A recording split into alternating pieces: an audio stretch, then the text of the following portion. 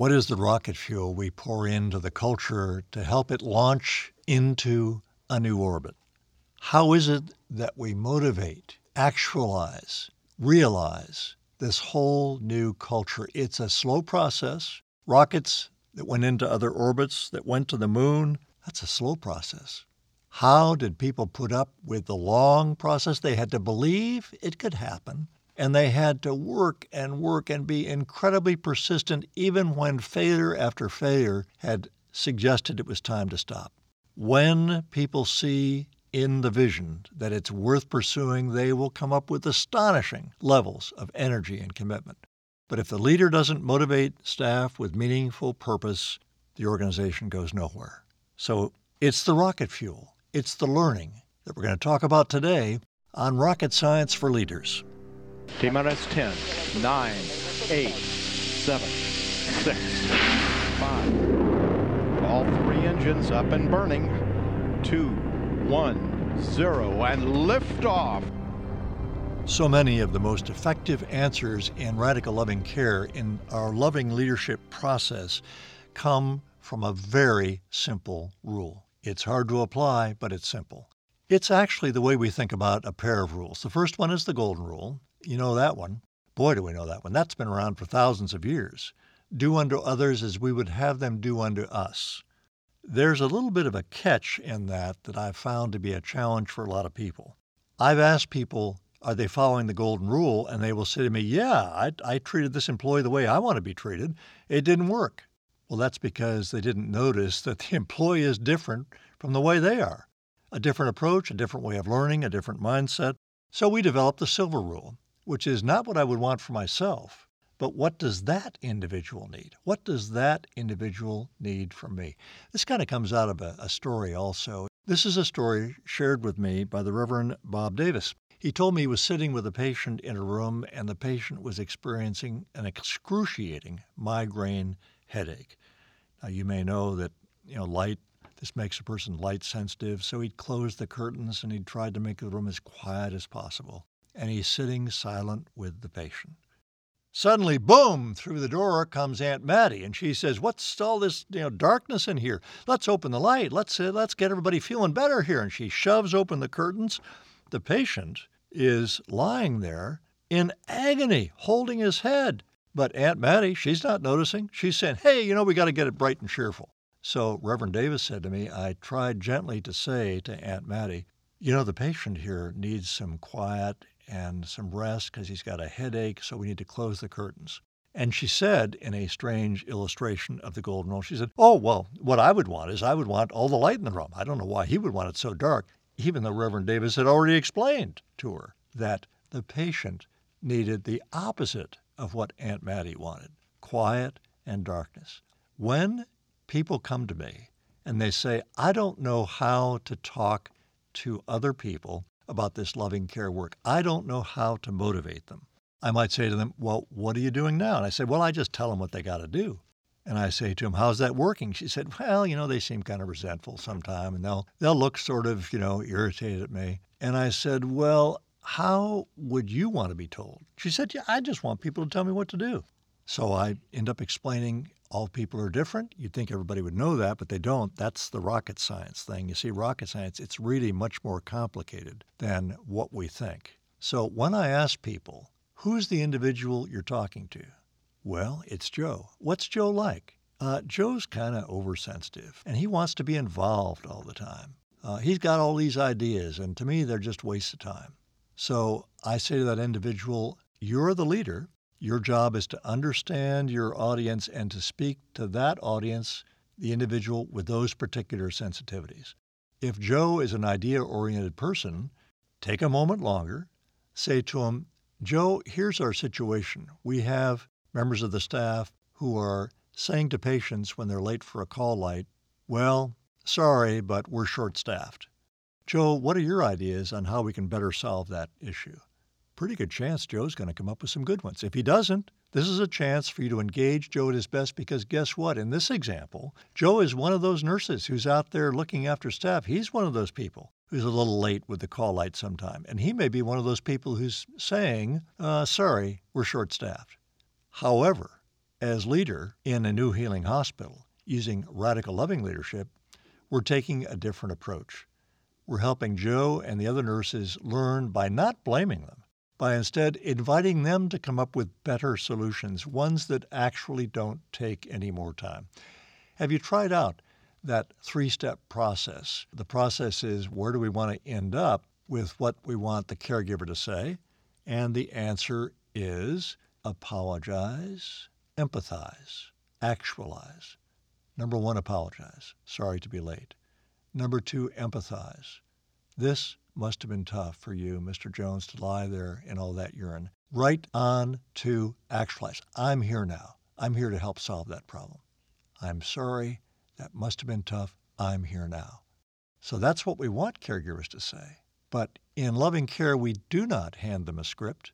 We invite them into a process. And in that process of learning, we help guide our caregivers to an answer that's something like what we just talked about. We do want everyone to be apologetic and take responsibility. We do want people to be in touch with how difficult it is to hit that button, not have the nurse come and also then lie there, perhaps in their own urine.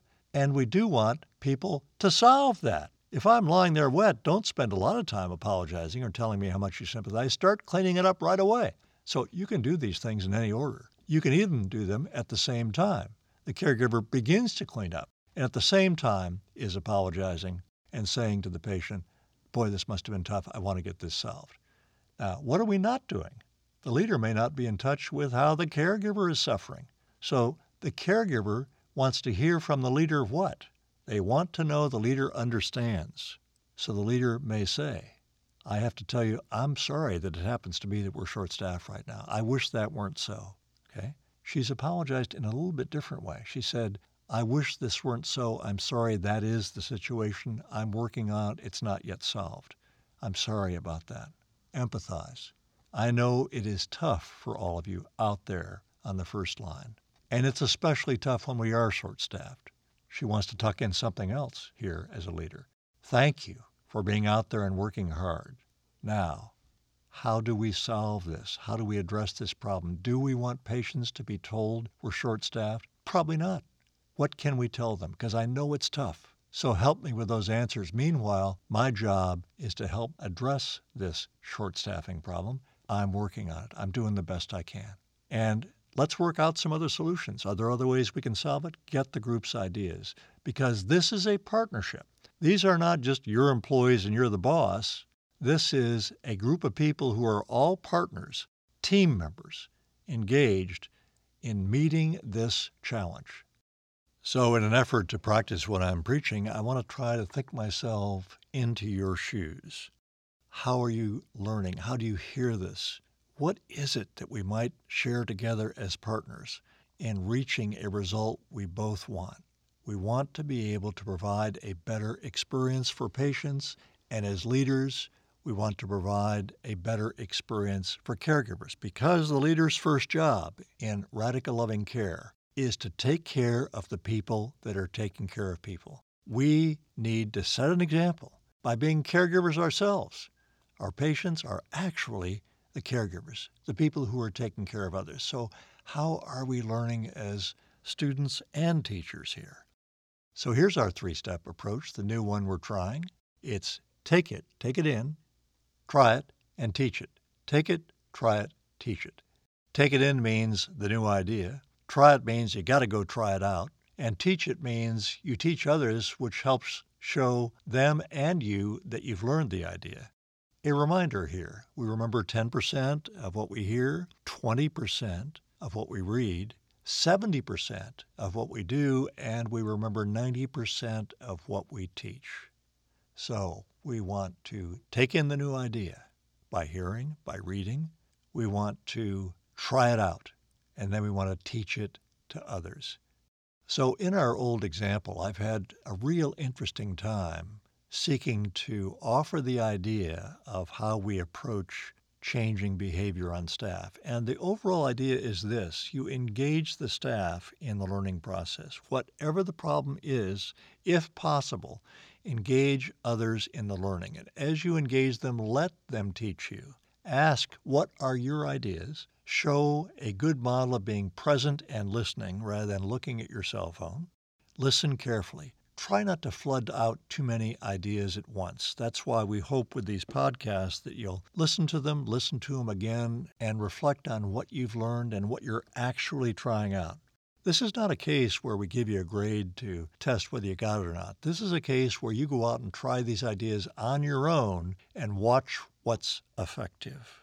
If we're trying to engage staff in that now pretty well-worn but perhaps not yet learned example of training staff to be apologetic, to apologize, empathize, and actualize, which is to do it, we really kind of have to do those one at a time. And here's what I mean by that.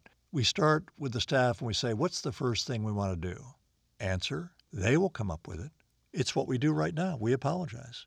So let's stop for a second and figure out what's important about an apology. Now we begin to get to something that's huge here. The problem with rote, scripted responses is that they lack sincerity. Now, that doesn't mean they're totally ineffective. It's still better to hear the person on the McDonald's squawk box. It's still important to hear them say, welcome to McDonald's, may I help you? Even if they're saying, welcome to McDonald's, may I help you? We still want to hear that rather than, yeah, what do you want? So sometimes the scripted stuff can be effective, but it's a lot better with more complex communications than a simple welcome, to be able to think through what's underneath that. The way we become sincere is if we actually feel apologetic. We don't want to see that patient lying there waiting. So when we get there, the apology is, so sorry that I had to be late. I really wish I could have been sooner. So sorry, right? We're certainly not offering short staffing. We're not even saying, gee, it's busy out there. Because the patient is interested in one thing. Are you here now? Are you going to help me? And they want to know one more thing. Do you have any idea what I've gone through waiting for you? So we want to address that as best we can by looking at the patient. Here it is. You're in the leader position. You're inviting your caregivers in. And this teaching has to proceed by saying one idea and pausing to see that it's absorbed. So we apologize and we say to the group, are we all together on that? Do we understand the need for sincerity? Do we really feel badly? Are we willing to take responsibility even if the problem is not ours? That's professional thinking. That's professionalism. Professionalism filters what the patient hears. So if a nurse says to me, I tell them we're short-staffed because it's true, it may be true, but that does not mean it's something that we say to patients any more than we want the surgeon to come out of the operating room holding his head and saying, oh my gosh, it was rough in there. That may be true, but we simply do not say that to patients to the point where, or to family, to the point where it sounds silly to even mention it. And yet, I've had caregivers defend their actions by saying, well, I'm just telling them the truth. We're short-staffed, without paying attention to the impact that has on the patient. The second thing is to empathize. Now, do we need to say that? I've been challenged around that specific issue. Do we need to say that must have been difficult if that's obviously the case? The answer is yes, if we perceive that would help and if we recognize that the patient wants to hear that spoken sincerely. That must have been so difficult to wait, as opposed to, yeah, I know, that was difficult to wait. Boy, those tones are so different that the meaning changes. The same words, but the meaning changes. So then you say that idea, you stop for a moment. The last idea, and again, these can be in any order. You got to solve the problem.